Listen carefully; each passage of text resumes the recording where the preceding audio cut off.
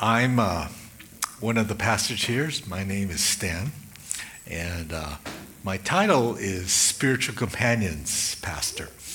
And this message is going to maybe explain some of what that involves, because I'm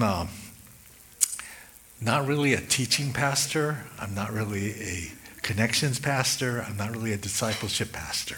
We have other people who do that. And so it's my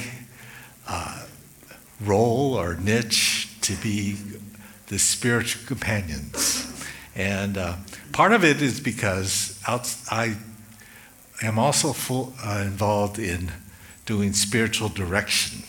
And that sounds like a very mystical kind of term. So hopefully I'll demystify some of that too. So what I thought we could do is look at, what somebody mentioned, am I just going to use one word? It's going to be two words, but they're kind of combined together into one. And the word we're going to look at today, last week, Kaz talked about for God. And so this week, we're going to go the next two words, which are for God so loved the world that he gave his only begotten Son, that whosoever believes in him shall not perish, but have eternal life. And so we're going to look at so loved. And what I thought we could do is maybe think about, when you think about God, or when other people think about God, what do you think that they hold as who God is most famous for, his greatest attribute? And that, I think, is part of our message this morning. That the greatest thing that God wants to be known for is not that he's powerful, not that he's the most intelligent being, not that he can articulate the best, but that he's love. And so we're going to look at that in terms of what love is not. And so I thought we could look at a very familiar passage in 1 Corinthians 13. And Paul starts off by saying, if I speak in the tongues of men or of angels, but do not have love, I am only a resounding gong or a clanging cymbal. So what is Paul saying there? He's saying that I can sound so impressive, right? That I can be so articulate. Like my wife really likes Meet the Press, not so much for what they say, but how articulate they are. So it's something that people think of as being what they want to be famous for. So articulate, able to speak so well. But to God, that's not. It's good. God can speak better than anybody else. But that's not what he wants to be known for, because if it was just that, it would be like a clanging gong and a noisy cymbal. There would be no substance. And then Paul goes on to say in the second verse, he says, if I have the gift of prophecy and can fathom all mysteries and all knowledge, and if I have a faith that can move mountains, but do not have love, I am nothing. So what's Paul saying there? I believe that Paul is talking about having an intellect, being so smart that you can know everything, right? To have a gift of prophecy is not just to foretell the future, but to be able to analyze things in the present and be able to identify things. And even if you want to go into a non-intellectual thing, but maybe more spiritual thing, being a spiritual person, that you can move mountains, that you have a vision to be able to do great things and bring those about. If you have all of that, but don't have love, you are nothing, Paul says. And so intellect or religious things are not what God wants to be known for. He doesn't want to be known that he's so smart. He doesn't want to be known that he's the very essence of spirit. Okay? It's not that. And then the third verse says this: if I give all I possess to the poor and give over my body to hardship, that I may boast, but do not have love, I gain nothing. So even if you're the most charitable person on the face of the earth, even if you make great sacrifices,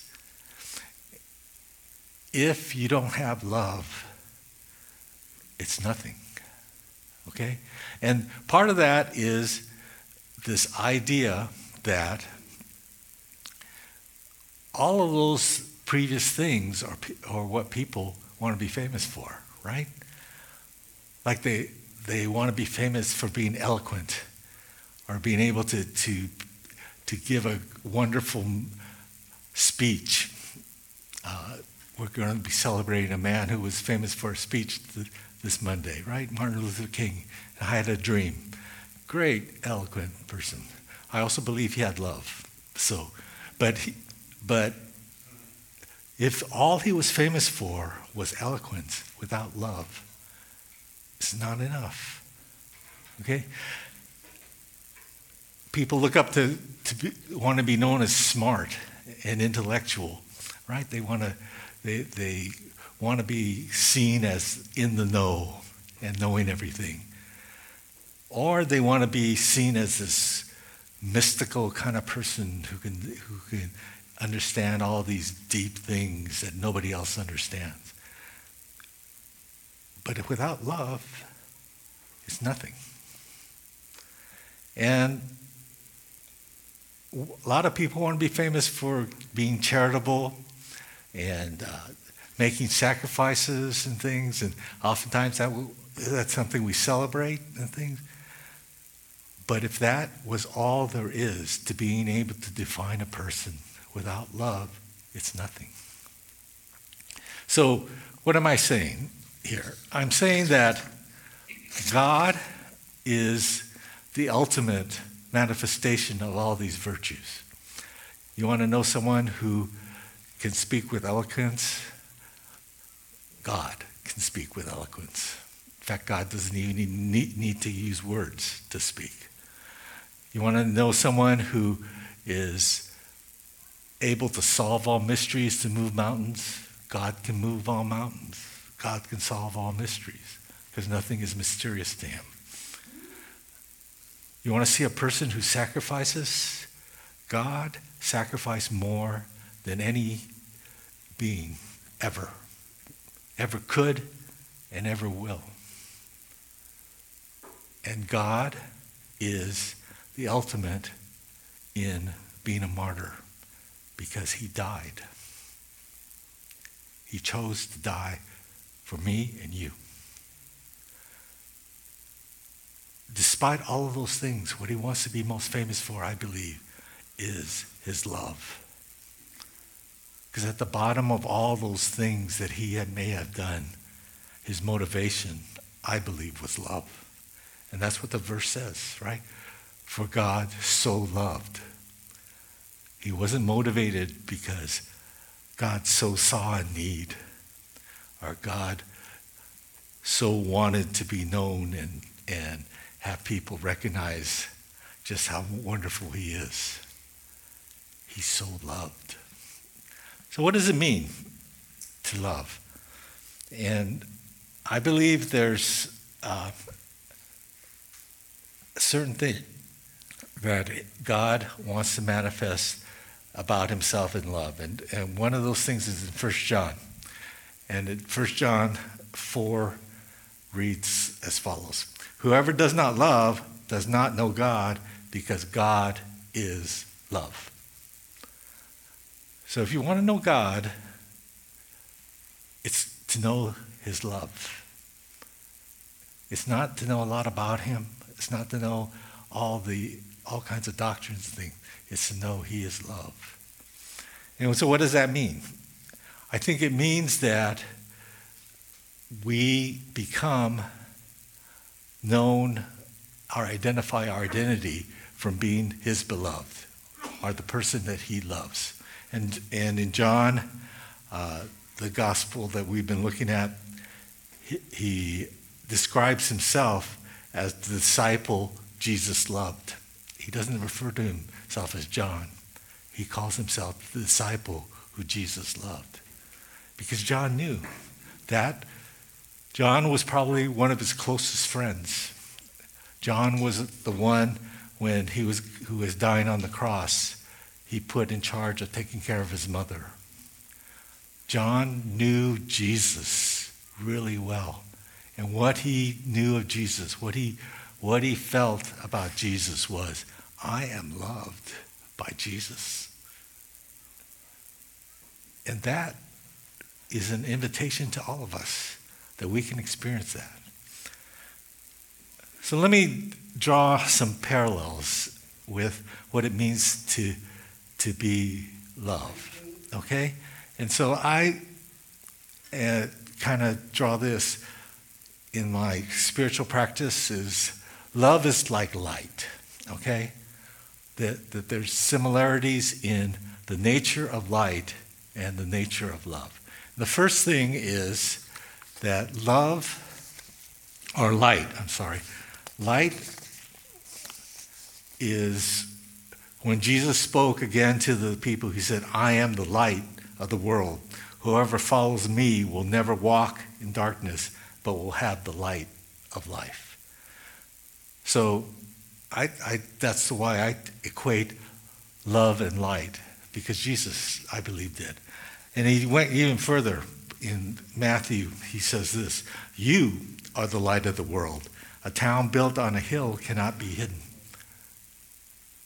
He wants his character, who he is, to be part of you. So you can say like John did, the disciple who Jesus loved, the person who Jesus loved.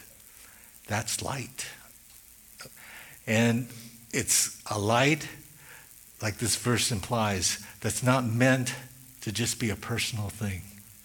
It's meant to be shared in community and with one another, okay? So let's look at some of the characters of light, okay? The first character I wanted to look at is light reveals things, okay? It shows things. And the verse in that is John 1:5. It says, the light shines in the darkness, and the darkness has not overcome it. Light and love shine through darkness. The next thing about light, it reveals, but it also repulses. Okay? In that same chapter, John writes, he came to that which was his own, but his own did not receive him. See, sometimes light to people are like light on cockroaches. You ever shine a light on a cockroach? Because cockroaches like to be in the dark, right? But you shine a light on cockroaches and they scurry away. They want to be in the darkness. And sometimes that's the way light is and love is. That which is revealed causes people to want to go away, to hide, to continue on. However, the other characteristic about light is you can receive it, right? Your eyes are light receptacles, right? When light comes into your eye, you're able to see things, okay? So, in John 1:12 it says, yet to all who receive him, to those who believed in his name, he gave the right to become children of God. So what does it mean to receive?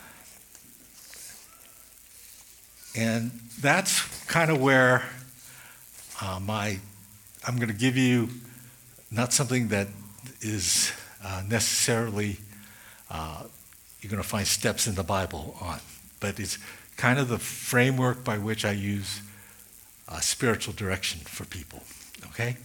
And so I call this stages in the journey, because to me, the Christian life is a journey. The relationship with God, the coming into this light is a journey, okay?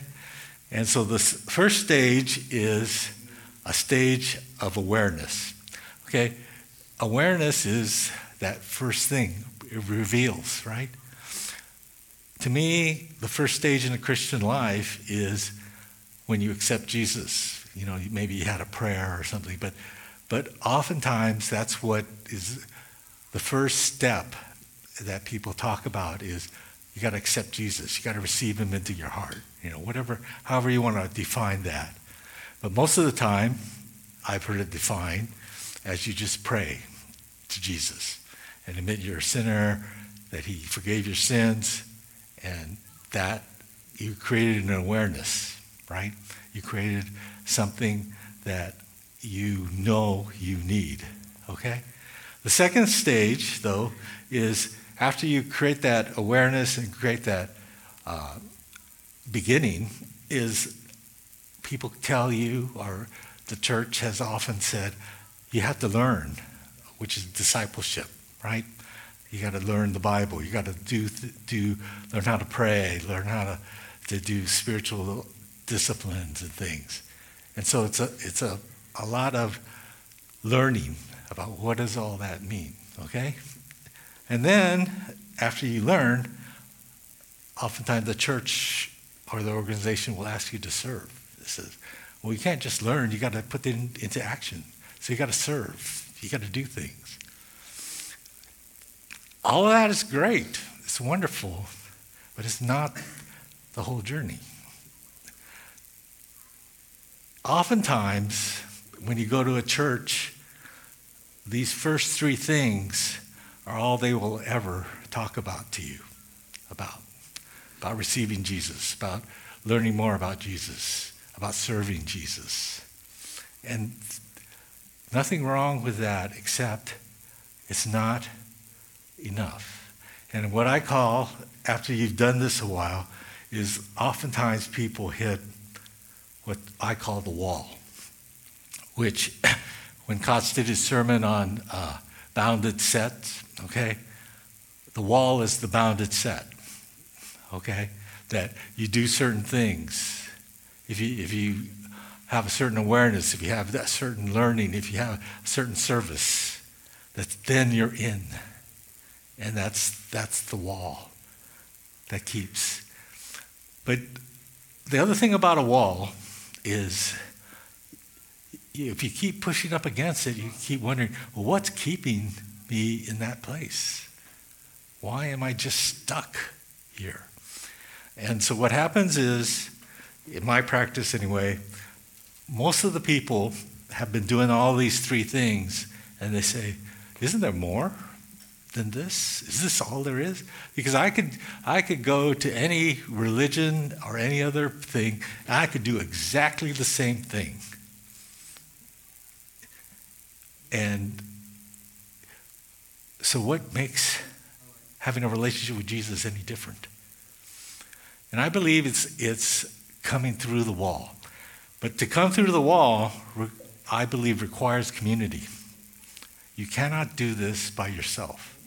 These other three things, you can come up with ways to do it by yourself, which is why other religions and things can do it, because it is about having a willpower, basically, or setting your mind to it. But that's not the way that God wanted you to know him. Because is that love? Is love about having someone do exactly what you say? Some people may think so, but I'm going to give you an example of why I don't think that's true.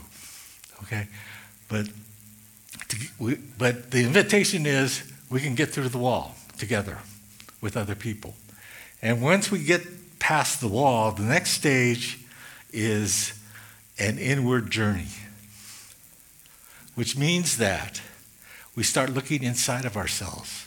What are our motivations? What are the things that we have basically defined our life by, rather than what God had maybe said we are, or who we are? And we start to realize maybe we aren't as good as we thought we were. Maybe we don't have the willpower that we thought we did. And that's okay. And that's where community comes in and says that we all fall short. We are all fall short of the glory of God. In Romans it says that we don't have to be a superstar. We don't have to have eloquence. We don't have to have intelligence. We don't have to be able to sacrifice. We don't have to have great acts of charity. We just need to be who God made us to be in the fullness of who that is. And so once we do that, the second stage is transformation. And this is where community is really key.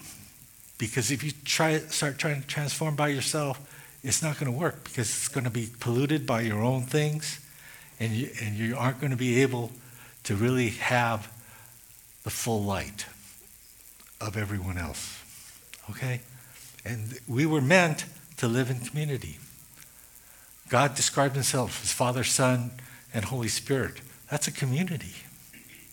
It's one person, but it's a community. Okay? And then the last stage is what I call love. Because as we deal with who we are, we're able to see God's grace.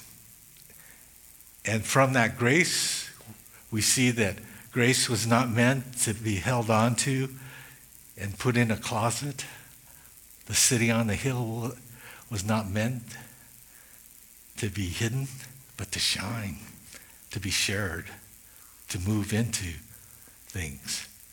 And that includes your own life, because maybe there's things in your life that you really don't want to revisit, that they happened and you just want to forget about them, but you know they still are there. Something's still there. And so part of this love is to be able to love yourself through that with God's grace and God's help. Maybe you have an issue with God, and you've been taught, well, I need to dispel those things and not think those things. I would challenge you to give them to God. It's not like he doesn't know, okay? There's nothing that we can think that somehow he doesn't already know we're thinking it. But his invitation is that he will not deal with that until we're ready to deal with it. And when we're ready to be ready to deal with it is to be able to tell him, this hurts, God, or I don't understand why this happened. How is this loving? Those questions are legitimate questions. They're questions that I've asked, and I continue to ask. There's a lot of things in this life that happen to us that we see no rhyme or reason for. But that does not mean that God's love cannot overcome it. Light overcomes darkness. Love overcomes evil. So, what does all this have to do with an application? And so I thought of 3 applications. First one is, what is God most famous for in your life? If someone asks you, well, what's God famous for in your life?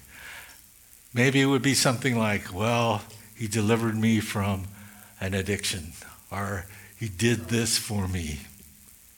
And those are wonderful things. And like I said, they're good places to start. But they're just the start. There's something more than that. And then, what are you most famous for in life? Do you, in your relationships, emphasize being charitable? There's nothing wrong with that. But do you really love the person? Are you really loving the person when you're charitable? Those are things that you can think about for yourself. But this last one is, who can you share your answers with? Things don't become real until they're shared. I can think all kinds of things in my head. But if I never share it with anyone, nobody holds me accountable. I think God does, but I think the way God holds me accountable is to say, well, I want you to share with this person.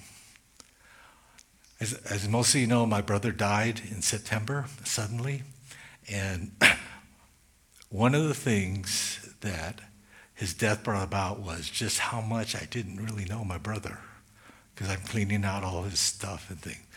But the other part of that is my other brother, my surviving brother, and I have gotten closer about talking about things, because that forces us to talk about things we never really felt comfortable, or, well, you know, we don't want to talk about that kind of stuff. Everything's okay. We don't need to stir up these things. But there's healing in that. There's freedom in that. There's a beauty in that eventually. And so, who can you share your answers with? Who do you need to share your answers with?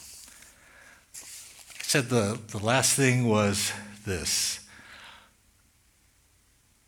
I believe in the practice of the soul. There, in physical practice, abs are the core of your physical being, right? You have to have strong abs to be a strong person. So your abs in your soul are acceptance, our belonging, and our safety, our security. If those three things are not strong, your soul's not strong. Doesn't matter how much you try. These things will haunt you. And the thing about it is, you need community for each of these three things to be truly strong. Last thing is this idea of person or pet. You can accept a pet. You can make a pet belong. You can give a pet security. But it's still a pet to you. It's not someone that you can share ideas with. I know people who do share ideas with their pet, but they don't expect the pet to tell them yes or no, right? They just want somebody to hear their idea, okay? And that's the nature of a pet, right? The pet is there at the pleasure of the master.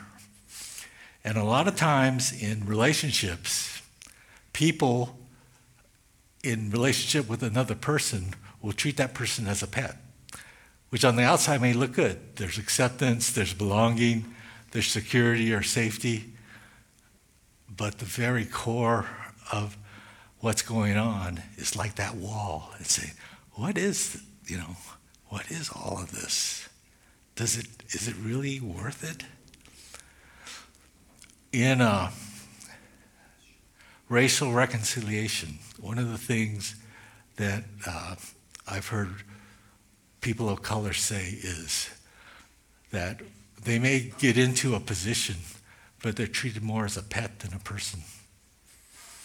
That they will be held in great esteem as long as they are obedient to the way the organization works, which is a pet, right? You train your pet to behave a certain way and not Just let them be who they are.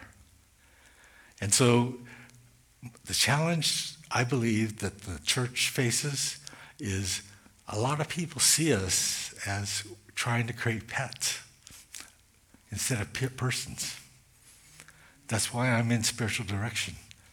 My goal is to create people, not pets. Are there good things about pets? Sure. I mean, people love pets. I'm not against animals and things, but you are not an animal. You are a person. So, my invitation to you is this. Do you see yourself in your relationships more as a pet or a person? And in your relationships with other people, do you treat them more as pets or do you treat them as persons? And I'm not saying that I do this perfectly. I don't believe there was anyone who did this perfectly except for Jesus. And he wound up dead at the very people who he was trying to help see that they were living as a pet rather than as a person. So the invitation is this. The motivation of God is he doesn't want you to feel like you're his pet. He wants you to feel like you're his beloved person in whom he will never, ever tell you, again, you're still dealing with this. He will never be angry at you and tell you, go solve it yourself. He will always have a place for you to come and sit and just be with him and know that you're his beloved. Why don't we pray?